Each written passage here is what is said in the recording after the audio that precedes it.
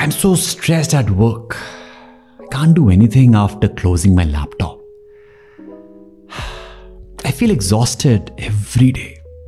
Are you saying these sentences every day? Then you are suffering from stressopedia. Yes, and you need to learn how to manage stress at work. Welcome to your weekly detox session. In this podcast, I, Devas, will share my thoughts, that is detox to detoxify your life. I'm going to throw light on thought-provoking questions that surround us. You and I together will be discovering answers to questions related to life, career, growth, productivity, and anything that crosses my mind. So let's get going.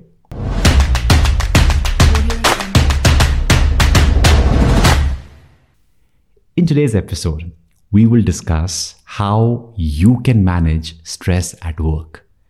Your job is a likely source of stress, but you're not helpless to the effects of stress at work.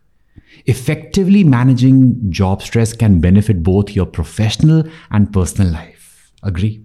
Firstly, you need to identify where the stress is arising. Let me give you an example. When you have pain in your teeth, what do? You open your mouth and check which tooth is painful, right? Similarly, you need to identify what are the situations that trigger stress in your work life.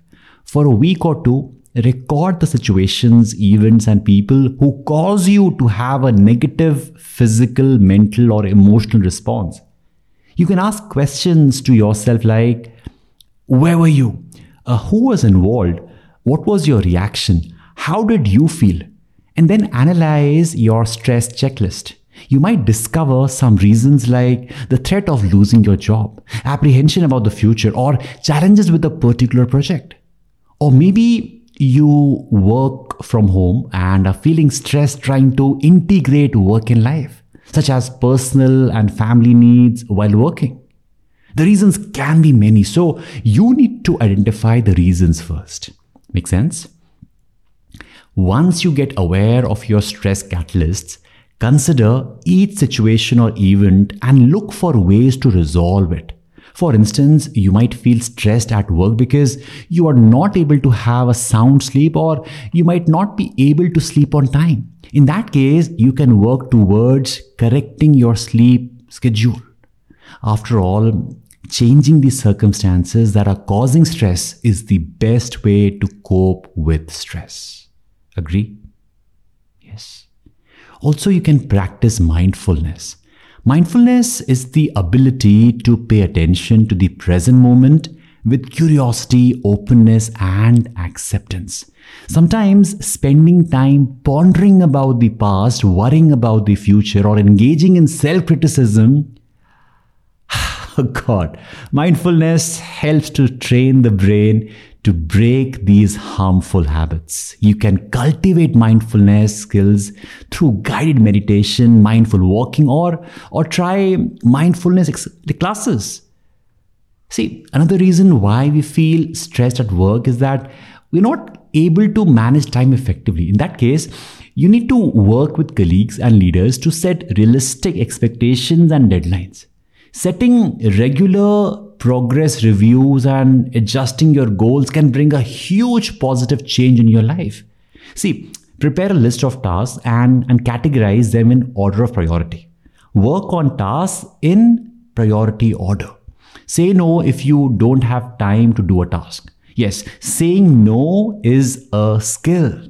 I repeat, saying no is a skill. You can also use the time blocking method to save time for crucial tasks. Most of the work-related stress can be removed if we just handle time effectively.